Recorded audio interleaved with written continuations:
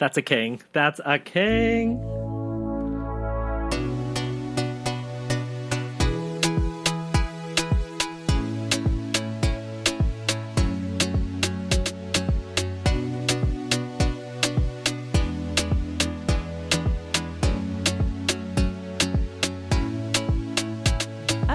Hello and welcome to the Limbaugh. I'm Christine Sear.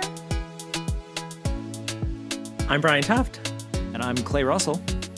And we didn't talk ahead of time about what order we were going to say our names. I feel like we always no, you're right. I screw that up because it should be semi-alphabetical, right? So, yeah, I should be going middle. That's my fault, and guys. I could see you on camera. You were far away from the mic. I was like, I guess it's me now. I know. Yeah, I'll immediately. You know what? We weren't going to have show's apologies at the top. We just talked about that. We're like, for once, there's nothing to apologize for. And Clay's like, hold my beer. Exactly. Yeah. Hold my White Claw, and we'll see. I can change that. Yeah. So, okay. Other than effing up our intro, I don't think we have anything to apologize for. But just in a little bit of an update from last week. Clay had taken an extreme interest in like rats diffusing bombs and so forth, and I feel like there's some breaking news on that. Clay? After last week's show, we did get a fair amount of letters saying that the show is pro-rat. Mm-hmm. And I just want to step out and just clarify that the Limbaugh is not pro-rat. We just happened to come across a heartwarming story about a hero rat that cared about two things, defusing bombs and saving soldiers' lives. And if that's not a wonderful thing to celebrate, I don't know what is. I'll go ahead and counter that, though. This is a new feature of the show that I hope only lasts one episode. It's called Rat News. And what this is a breakdown of all of the both good and bad things that rats have been up to on the planet that we live on. First, this comes from the Onion AV Club, which is that, once again, there are some crazy people working for universities, which, in my opinion, are the enemies of the state. This is at the Feinstein Institute for Medical Research in New York, of all places. And they have trained rats how to play the video game Doom. I will post this on the site that we have, but it shows these little critters playing and sometimes beating people at the video game Doom. So that is the first thing that we should be concerned about. It's not all about goldfish sharing the highway with you. There also are rats that are beating you at video games, and they will soon take over the world. Second news option is here in my neighborhood in Williamsburg, Brooklyn, at McCarran Park. There is a illness lately that has befallen dogs at the dog park there. It turns out that they all caught a disease called leptospirosis. And what that is it comes from rats, and it's the urine that they have on the grass, and that the dogs are ingesting rat urine, and that is making them sick. So once again, not all rats are good, but it's good to spotlight them. But the Limbaugh is not pro-rat. This has been Rat News. Back to you, Christine. Well, okay, and with the one listener that we didn't lose with our Rat News, maybe we'll lose you, because the thing that we want to talk about is semi-breaking news from when we're recording this, which is Justice Breyer's retirement from the Supreme Court. Finally. You guys, I Yes. feel like sometimes we talk about members of show business, like our beloved Betty White, Jessica Walter, and I don't think we talked about Christopher Plummer, but he's someone who like worked well into his 90s. And I feel like when people stay in the business late in their careers and it's a joyful experience, like getting to see them act and like do the thing that they love to do, it's wonderful. And when I see someone past 80 years old in a position of power in the government, I'm just like, get out. Like, what are you doing? So you must have been really excited to see that Nancy Pelosi will be running for her seat again. Well, she didn't. You know what, though, like, sure, her district is San Francisco, California. I'm not concerned about that flipping to a Republican seat if she was to pass away in office, whereas it's been made very clear in the last 4 years about what happens when Supreme Court justices pass away, when Republicans control either the Senate, the White House, or both. Yes. Oh, I have no beef with Nancy. I think she's kind of governed circles around a lot of people in the last 4 to 6 years. But I do remember her saying, oh, I want to be part of the transition to help set up President Biden for success. And then I'm going to step aside. And when I saw the, announcement that she was like, of course I'm running, I was like, oh, really? Well, and it's funny because, like, other than little moments like getting to run the intro to this podcast, I almost never get to have any power. So I guess it's easy for me to judge, but I'm just like, is it that great? Like, is it that great being in a position of power that, like, the years of your life where, putting aside any, like, physiological changes to your body where you're physically and, sorry to say it, but, like, mentally breaking down, don't you want to just, like, doesn't she have, like, a $10,000 refrigerator full of ice cream? Like, just go sit in your gorgeous Eames chair in your living room and eat your fancy ice cream. Anyway, I got on an ice cream tangent. So but yes, she's not your pick for SCOTUS, just to confirm. Certainly not. Yeah. You know what I did hear someone suggest today, which I thought would be an amazing troll move with the Supreme Court, is that Biden pledged to nominate an African-American woman for the next Supreme Court justice. And they were talking about the different candidates and all that. And they said, well, she's a little bit old, but if you do want someone who's an expert on the Constitution, it's Anita Hill. Oh, this is an audio medium, so no one can see Brian and my faces, but we were both just like, you our wigs were spinning. Imagine the Democrats ramming in Anita Hill and the group photo of Anita Hill and Clarence Thomas. I mean, somebody wrote an opinion piece, I believe in Washington Post last week, that there's like one more case that the Supreme Court is going to do this term about affirmative action, and that Clarence Thomas has been like pushing to get this heard because he wants to overturn it. And the article was essentially summarizing the, like, close every door that's been open for you behind you as you on your way out. Yeah. And they were like, we believe that once he gets this taken care of, like, this was his, like, last push, that he'll retire. And when I saw, like, Supreme Court retires, I was like, oh my God, is it actually him? But it was Stephen Breyer. And I was like, well, I mean, I'll take anybody. It's nice just to have anybody who wants to leave can leave. Without a doubt, the damage has already been done. I think that people are celebrating the potential nominee here, but it's not necessarily going to repair the damage that has been done. Yeah, you're replacing a liberal judge with hopefully another liberal judge.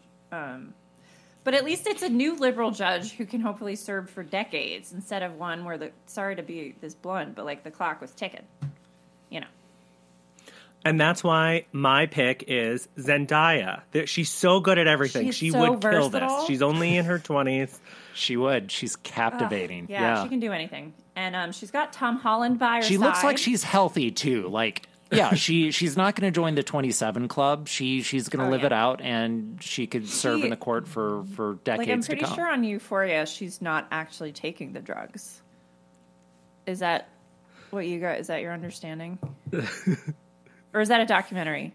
I don't think it's a documentary. Yeah. So she's clean. She's that good. Something that I'm proud of with our show is that we do take a step back and look at the big picture historical aspect of the news and how that relates to American history. And something that I thought a lot about with Stephen Breyer is that he has been a huge believer in the public statements that he's made of the impartiality of the justice system and how he's a big believer in not having right-leaning justices and left-leaning justices. He thinks that they kind of call the shots honestly.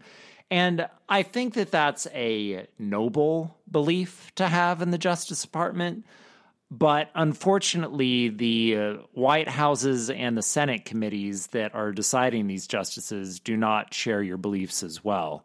And I think that it's a sad irony that two of the most iconic justices of the half century, which is obviously Ruth Bader Ginsburg and Thurgood Marshall, both of them were also believers in the impartiality of the Justice Department, and both of them passed away only to have their replacements reverse a lot of their decisions. In Thurgood Marshall's dying months, saw Clarence Thomas take his exact seat. And imagine spending your life, starting off arguing Brown versus Board of Education and then becoming the first African-American Supreme Court justice, only to, as you're dying, be replaced by Clarence Thomas because you didn't retire when a Democrat was in the White House. And it's the exact same thing with Ruth Bader Ginsburg. It's sad that probably the reason why Roe versus Wade is going to be overturned this year is because her replacement. So it's something to think about. Sorry to end it on a bummer note, but I think that someone's virtues are a great thing, but I think that Stephen Breyer today kind of faced facts and realized, as much as I want to believe this is reality, and I need to step aside so we don't further sway the Supreme Court outside of that justice system. I do, if you'll allow me, I have a little statistic to share, which is in the last 30 years, there have been 8 presidential elections, aka 8 federal nationwide elections. In those 8 elections, the Democrats have won 7 of those 8. There have been 8 justices that have been confirmed to the Supreme Court in the last 30 years. Democrats have only been able to confirm 3, Republicans 5. Once again, Democrats have won 7 of the 8 national elections, but have only been able to confirm 3 justices, while Republicans 5. In that statistic alone, I think that you should be able to take a step back and say, hey, maybe I should time this a little bit easier so it's not too skewed, because it certainly has been in the last 30 years. Yeah. So as long as the confirmation party isn't a super spreader event, I'm going to be just happy across the board. Right. I do want to change my mind, though. I think that Zendaya is too iconic for the Supreme Court, and I really feel like Sotomayor has been so respectful, because she's the most iconic justice right now, and she easily could have dropped her line of merge, Sotomayor or something like that. After Ruth Bader Ginsburg died, she could have been it's me now. And I mean, she had the street cred. She's from the Bronx. So, I think we should give her a long, lengthy period of being the most iconic justice on the court. And I think Zendaya would cut in on that. She was only in Dune for 8 minutes, and half of the marketing. She ate that up. Was about her. Okay. Also, if Biden nominates a woman for the choice, that means that every single liberal justice will be female. The future is female. Bitches. I mean, bitches, it's okay when I say bitches. 4 isn't enough. It'll be enough when there are 9. Anywhere that decisions are being made. Let's just get back to 4 at this point, Brian. That's going to probably take decades alone, unfortunately. You walk, or however the thing goes. Okay, yeah. So back to business. Brian is going to, when we come back, Brian's going to give us a little recipient profile on Daniel, quote, Patrick Moynihan. But also, don't forget to follow us at You forgot the name of the show, Christine? Where am I? Who are you? How'd you get inside my computer? Maybe you should retire as well. Let's think about hanging it up, okay? Okay. Follow us. Join us next week when Christine's seat is filled by Amy Coney Barrett. No. At Limbaugh Podcast on Twitter. Do we have anything else? That's right, Christine. Yep, it's written right there on the shared document. No, but do we have any other social?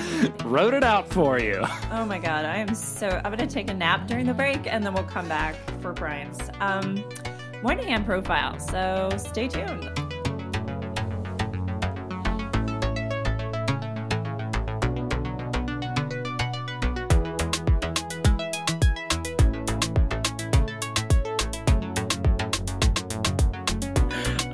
So this week, I was faced with picking a recipient from the Clinton era.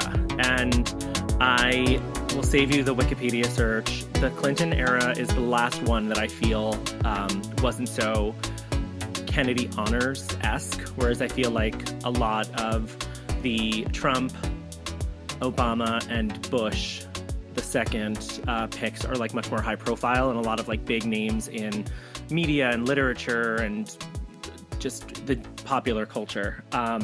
So I was, for some reason, I thought that there would be like a figure that we know but that we don't know a lot about, like Pope John Paul II. But unfortunately, he died after Clinton left the White House, and then they rushed to make him one, I believe, under George W. Bush. So one of the names that stuck out to me in Clinton's picks was Daniel Patrick Moynihan. And not because I think of him as a giant influence in my life, but because they just opened a train station for him. Spoiler alert for the end of the profile. And there's been a lot of news about that train station that we will get into and will actually inspire our Wikipedia showdown this week. So I figured, let's pull back the curtain. Who is the man that the train station is named after? So Daniel Patrick Moynihan was born March 16th, 1927. He was an American politician, sociologist, diplomat, and was the Democratic senator from New York who served as an advisor to President Nixon. And I made sure to include President Nixon.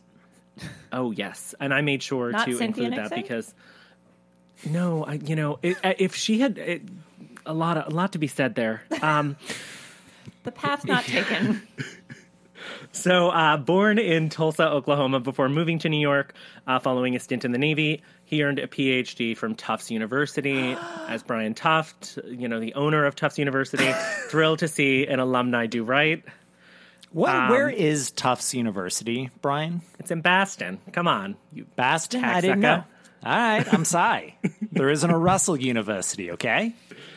No, but there there a is a Bog Russell Sportswear, so you're doing okay. Is there? Oh, he's wearing the merch. Do you get it for free?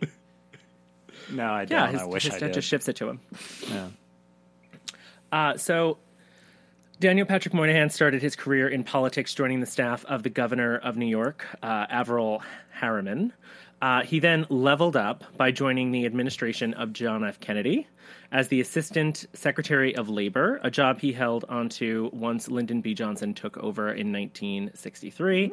He stepped away from public service to teach as a professor at some point after he felt that Lyndon, was doing okay. He was like, I'm going to let somebody else take over.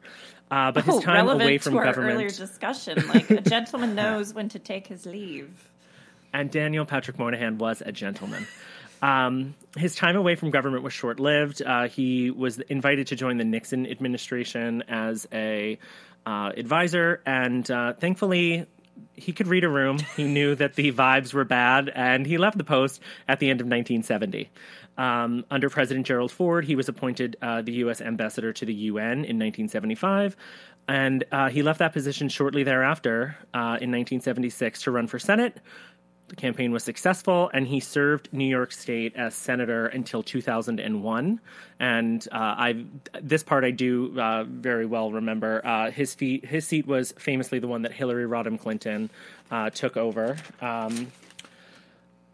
when she started her foray into politics, which went great. There was not a single hiccup. Yeah, nothing to discuss there. No.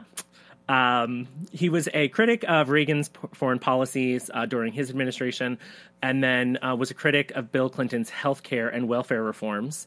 And he truly was a figure that seemed capable of working with both parties and, criticizing them openly. There was no, it was true policy over party. He voted against the Defense of Marriage Act, which makes him a gay icon, in my opinion, and is tied with Jacob Javits as the longest-serving senator from the state of New York. On his personal life, two of the biggest civil name brands in the city now. And they both have great institutions named for them on the West Side. Amazing. Massive. The West Side loves the Senate. East Side, not so much. It's old money. In terms of personal life, the Moynihan East Side was married. lets Sarah Palin in restaurants whenever they want. So, yeah. Did you see that video, though, of her getting chased out of the little shanty on the curb? That was good. That was a bomb for the soul. All right. Save that for later. Okay. That'll be my night-night video. In terms of his personal life, Moynihan was married for 48 years to Elizabeth Brennan. They had 3 children, including Maura Moynihan. This is the most Irish family stuff I've ever heard, by the way. Well, get ready. We're going to do some racism. It's so Irish. Under his personal life, I had to Google and look up the dark web. Go to several sites to find out who his wife was, when did they get married. It was not listed readily on his Wikipedia profile. The only thing that was there is the story that I'm about to tell, which is Maura Moynihan, who was recently criticized for her racist behavior. In March of 2021, she was recorded on a cell phone camera attacking a Korean-American couple, at one point telling them, "Go back to China and you do not belong here." Which is a story that just happened almost a year ago, and I have no recollection. No. And I feel like we had that explosion of those videos going viral after that woman threatened to call the cops in Central Park. And I don't understand how the longest or tied for longest running senator of New York's daughter, who just saw her father's name inscribed on the extension of Penn Station, was not news that made my radar, especially in 2021. I was still paying attention. I was still listening to Pod Save America. I don't even know if they still record that. Who? John Lovitz. What is Pod Save America? I'm going to leave it. Know. And then on August 9th, 2000, President Bill Clinton awarded him the Presidential Medal of Freedom. He passed away shortly thereafter on March 26th, 2003, my 16th birthday. He decided he was not coming to my Sweet 16. And in January of 2021, the city of New York named an expansion of Penn Station after him. Moynihan had long championed the project, as he had shined shoes in the original Penn Station as a child growing up during the Great Depression. God. One of the last things he did before retiring was fighting to actually secure federal funding for the expansion. So just to give you an idea of how bureaucratic our government is, it took 20 years after he got the funding to actually open it and put his name on it. But I live in Queens. I do not take commuter lines, so I have no reason to go to this train station. But I will say the train station is notorious for those who live outside the New York City area, because there is no seating, because it was built to, essentially expose someone's distaste and pure blind hatred for the homeless. So I made sure to pull up an article, which we're going to have Christine and Clay read, from the New York Post. If last week was talking about opulence, I want you to really lean in. I want you to channel Judge Jeanine Pirro. I want you to judge Tucker Carlson. I want you going for Fox News. Yep. Clay, I'm going to let you decide if you want to read the first 2 paragraphs or the last 2 paragraphs as the returning champion from last week. Okay, thank you for the honor. I as I said, I haven't read this, and I'm going to try not to read it. Christine, do you have a preference on which one you want to do? And should we split up the entire article? Because it looks like there are 6 paragraphs total. Should we do 3 and 3, Brian? Or I feel like the first 4 are really the barn burners. So okay, got it. Okay. I mean, if you get into it and you're you sprout a bow tie and suspenders and you're screaming about, the erasure of white man's culture. Right. You don't get what the big problem is with Russia invading the Ukraine. Right. Okay. I actually like the first 2 paras, if that's okay. Yeah. Go for it. From the out-of-touch world of progressives, advocates are upset that the new Moynihan train hall is off-putting to the homeless, the city reports. After taxpayers spent $1.6 billion, American dollars, on the renovation. It would be wrong if the homeless claim the territory as an annex to their omnipresence at Penn Station. This isn't heartless. New York spends tens of millions of dollars a year on housing for the homeless, providing shelter for every person who wants it. Just because some people would rather sleep at a train station and panhandle the passengers doesn't mean the city must accommodate them. That the homeless feel unwelcome among the glistening grandeur of the elegant waiting area and are opting to stay put in Penn is a loss only New Jersey Transit commuters as Amtrak and LIR passengers enjoy the new hall. The quote-unquote mean features of Moynihan include a lack of seating for anyone except ticketed passengers and daily closure from 1 a.m. to 5 a.m. But general seating will come once stores open in the new hall, so enjoy a vagrant-free hall while you can. And pray that New York's political leaders learn to ignore the advocates and start getting serious about treating the homeless people as people who need tough love, not ridiculous quote-unquote rights that do them no good, but leave them a plague on so many of our gentle and proper public spaces. Wow. I don't envy you, Brian. It's tough, but I'm going to give it to Christine because she so wholeheartedly embodied Judge Jeanine Pirro that I could smell Pinot Grigio just like wafting off of her. Well deserved. Christine, you were the Susan Lucci of the Wikipedia face-off, and you got one. Yeah. This is a big deal. Well deserved. First win. Yeah. I know bipartisanship is dead, but do either of you have any suggestions on who this person may be today? Well, I mean, it's funny because you already, if we say his name 3 times, he might appear, but you already said Pete Buttigieg, and I feel like that's not him yet. But, like, isn't that a possible future for him? Sort of this, like, because I see him at, like, so I'm a train nerd. I'm really into trains, both, like, I just enjoy being on them, and I think they're, like, I think emphasizing cars, like, development and city planning around cars has been, like, ruinous for most American cities, including New York. Agreed. And so, to me, the reason I think of Pete is because he seems to be, like, a train nerd as well. I guess the only caveat with, like, picking him is it remains to be seen if this is something he's going to have a lasting career with, you know, and, like, where that career is going to go. But, God, in terms of bipartisanship, I have no idea. I do wonder if the days of a politician, if they leave office for a bit, the days of them advising an opposite party are over. When was the last time that even happened? I mean, I literally don't know. Have you guys ever seen the, like, scatter plot?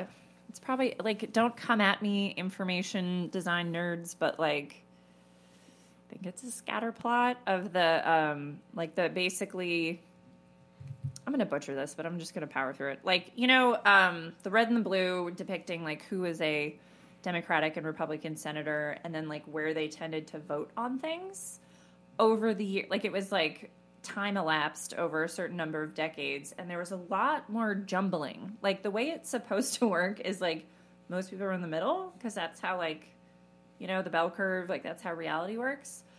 And then, like, in the last 10 years, it's become this, like, terrifying gulf in the middle with, like, 1 or 2 randos who we shall not name because we're kind of mad at them right now. I mean, maybe we're looking at this with rose-tinted glasses, but I do feel like back then the politicians represented their constituents and the interests of their local constituents to their county, to their district, to their state. Whereas now it's just purely complete lockstep with your national party. Or I feel like, because right now, if you're a Democrat, Cinnamon. Oh, that's their joint name, Cinnamon. Cinema and Mansion. Did I just wait?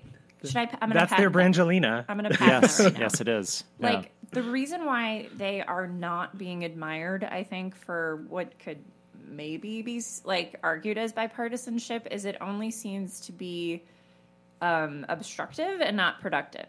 Like, I think what actual bipartisanship would be someone actually making something happen instead of stopping something from happening.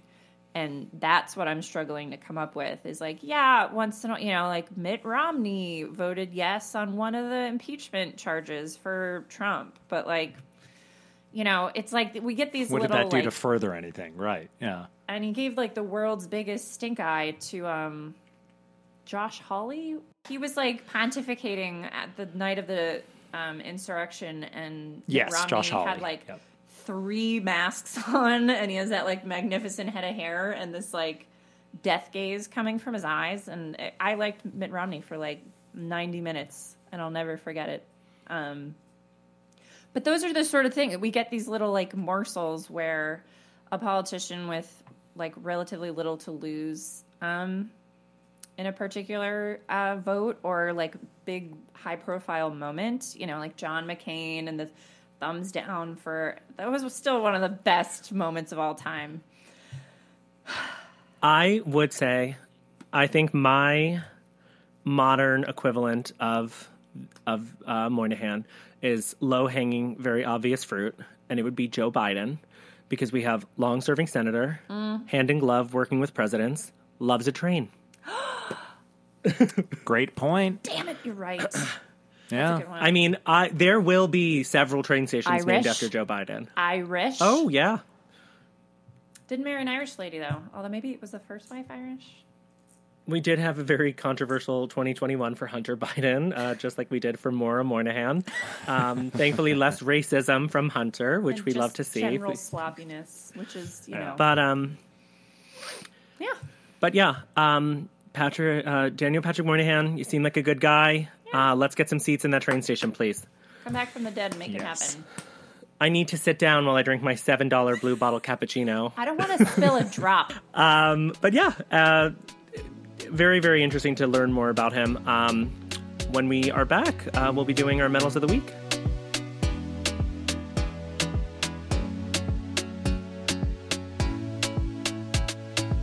And we are back with the Medals of the Week. A lot of stuff has happened in the last week since our last episode. Christine, do you want to start us off? I sure do. So this was circulating on Twitter this past week, and I'm not sure if it's a brand new quote, but it's so wonderful that since it came to my attention this week, I think it counts as a Medal of the Week candidate. So it's Harrison Ford. Perhaps you've heard of him. I think the movies he's been in have cumulatively grossed about $8 billion. And here's the thing. When Harrison Ford was asked if Han Solo was a Force ghost in The Rise of Skywalker, his answer was, I have no fucking idea what a Force ghost is, and I don't care. That's a king. I know. Yeah. And I'm kind of picturing him saying that quote in his like Air Force One, get the hell off my plane voice, which makes it even better. Okay, so here's why I like this so much. And I know Star Wars is probably like one of the more prominent examples of like toxic fandom. Like for as many people, and being online is like a magnifier, so you're always like the people who have are the most fired up about something like casting decisions in Star Wars or storytelling decisions in Star Wars are going to be the loudest. Like I think there's plenty of people who are just like, yeah, Star Wars was cool. I mean, wasn't my favorite, but like we'll move on. But like those aren't the people you hear from. And so I think everybody in the new Star Wars films who like entered the franchise in this era has a different relationship with that, like the discourse, than someone like Harrison Ford, who was, first stepped onto a Star Wars set in like 1977, 78, something like Sounds that. Right. And he's just 77 is when A New Hope came out, yes. Thank you. I'm glad I was right about that. Yeah. And I think the other thing is like every once in a while I'm reminded that like for actors, especially ones like Harrison Ford who aren't super, for as like much of a a box office draw he is, or at least has been. Like, he's not really into being a celebrity. And so it's like he just doesn't, like, it's a job. It would be like, you know, someone constantly asking me about, you know, my first job out of college. Like, remember when you did that thing on the website and then the thing happened? I'll be like, not really. Yeah, I guess. And so it's just like, what the fuck is a Force Ghost? I don't know. I don't care. It was a pain job. That's all I cared about. Yeah. So hats off to you, Harrison Ford, for keeping it 100. My medal of the week is going to Cynthia Nixon, which is why when you said Governor or President Cynthia Nixon, I was kind of like, ugh, because I almost went into it. But this is not a And Just Like That podcast. You can follow along on my other podcast entitled And Just Like That, where I criticize every episode of And Just Like That. But for those of you who have watched, or for those of you who just need a little backstory, Cynthia Nixon's character Miranda is dealing with the late in life realization that she may be queer, which very closely mirrors Cynthia Nixon's actual life. And they are exploring the storyline. There is a character played by the actor Saura Ramirez, named Che Diaz, who has terrorized viewers and the internet for weeks. The actual storyline and the scripting of it has been a little ham-handed, but Cynthia Nixon has elevated the material that she's given week after week. She is just an incredible performer, and she's bringing that to this show, even though they are unfortunately not able to match her.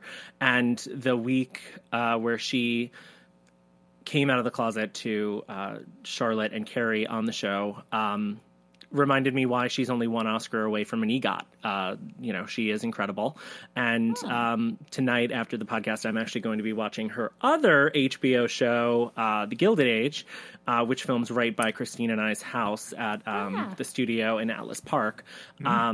So over the summer last year, when I was passing to go to Christine's house, I would see them coming out with all these costumes and props and stuff, which is truly a New York experience. The idea that she's on 2 original HBO shows that are probably going to do gangbusters numbers, and the idea that she did have that iconic tweet a few weeks ago, or months ago at this point, where she tweeted, "The difference between Andrew Cuomo and I is that neither of us are governors, but I got to keep my Emmy." And to me, she will always be queen. All right. She's governor of my heart. She's the good Nixon. Yes. So, Brian, And Just Like That, are you happy that it came out? I couldn't help but wonder. No, I'm very happy that it's out, and I'm actually in the camp where I see the flaws in the project, but I also I love spending time with these characters, and I do feel like every episode has gotten better. And I was just telling my sister as we watched the most recent episode, and I was like, I hate to be that person. The first 4 episodes are terrible, but if you can get past them, it's really good. And I was like, and that's right now they're unsure if they're coming back for season 2, but I very much hope that they do. Cool. More steady work for Evan Handler, please. He deserves it. All right. Well, my medal was a bit preempted by Christine. I was going to go into full-on rat news, but it's okay. I'll come up with one. My medal of the week is in general talking shit, basically. I think that Brian enjoys spotlighting that as well. The first one is when talking shit goes wrong, and that is awarded to the singer and frontman of my favorite band of all time. Brian and Christine can see it is... I don't know how cameras work. This one right here, which is Blur's self-titled album, and that band was led by one Damon Albarn, who decided to appear on an interview this week and say that Taylor Swift does not write her own songs.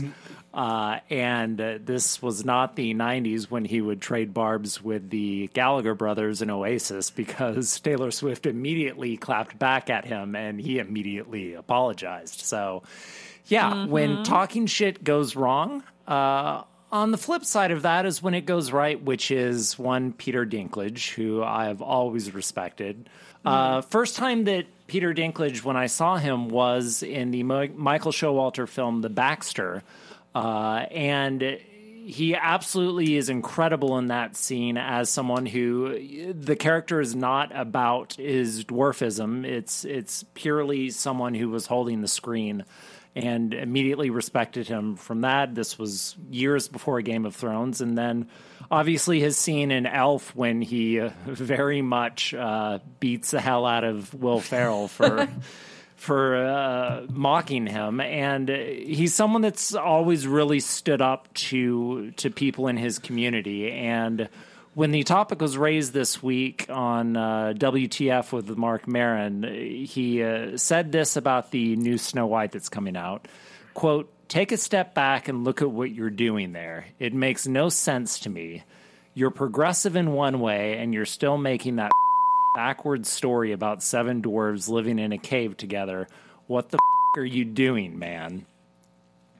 So I enjoy that. Yeah. He's absolutely sticking up, and I always have respected that he's always been very outspoken. So my medal of the week goes to Peter Dinklage. It's had some real impact, too. Like, Disney is in damage control mode, and they're already, you're hearing about them making changes to the movie, or who knows what the ultimate result is going to be. But if you're basically, like, if your voice is powerful enough that literally Disney is gonna be like, oh shit, we better fix this. I totally agree. More power to him. Yeah, and he's using his presence and his success and celebrity for good. Yeah. I am curious to see if he is going to get a nomination for the Oscar for Cyrano, because I feel like it was already kind of in the whispers, like, oh, he's really good. He does his own singing. And he is somebody who, he won 3 or 4 Emmys for Game of Thrones. Like, I think the last one he was really like, me? Again? It wasn't even a good season. Yeah.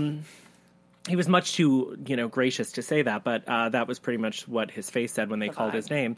So I feel like he's an incredibly beloved figure in Hollywood, and I think the idea that he is turning out what some are saying is great career-defining work in this film, and then to have this on top of it, where it's him, standing up to essentially like a monolith in our culture, where Disney kind of runs everything: our vacations, our movies, our TV, our streaming, our childhoods. Say that. I most certainly do think that the odds are good, and I don't want to be cynical and be like, oh, this is great for his Oscar campaign, but that was my first thought. I was like, when you can kind of have like a story, like, it's pretty much the opposite of the Jessica Chastain defending the guy from Succession thing, where it was like, ooh, why are you doing this during Oscar season? When he stood up and spoke his mind, and it was received, and it, hopefully will shift meaningful change in this project and not make it offensive, because I can tell you, as a child who grew up watching Disney movies, I did think that dwarfism was like some sort of magical thing, where, I was like, oh, like very much like Buddy the Elf in Elf, where I was like, oh, do you work making shoes, or do you work in do you make cookies in a tree? Like, I really, was very affected by that. So I think the idea of him standing up and kind of saying, like, this is bullshit. There's so few opportunities for me, who is the most successful little person actor, and you're going to fucking make a movie where we're going to be further reduced. Like, this is not the visibility we want, is amazing. Good for him. It's also, I just looked it up, that Snow White was released in 1937, Wizard of Oz 1939, 2 years apart. And those two films single-handedly kind of put that portrayal of dwarfism in that negative light. And absolutely, I'm sure that is something that Peter Dinklage did not want to see repeated again. So, yeah, cheers to him. I have to also say, as a Game of Thrones watcher, in the first season, his British accent was really bad, and then it got really, really good. So I could tell he, worked on it between seasons, and by the end, sometimes I would forget he's American. Very good. That stuff's really important to me. I just wanted to give him a shout out for his Christine has decreed a mini medal for Peter Dinklage's accent coach. For his accent coach. Well done, Peter Samantha. Dinklage accent coach. Yes. Well, that's our show, guys. We did it. Patrick Moynihan, Rat News, all that. So, well done. Once again, you can find us on Twitter at Limbaugh Podcast. We'll see you next time. Bye. Bye.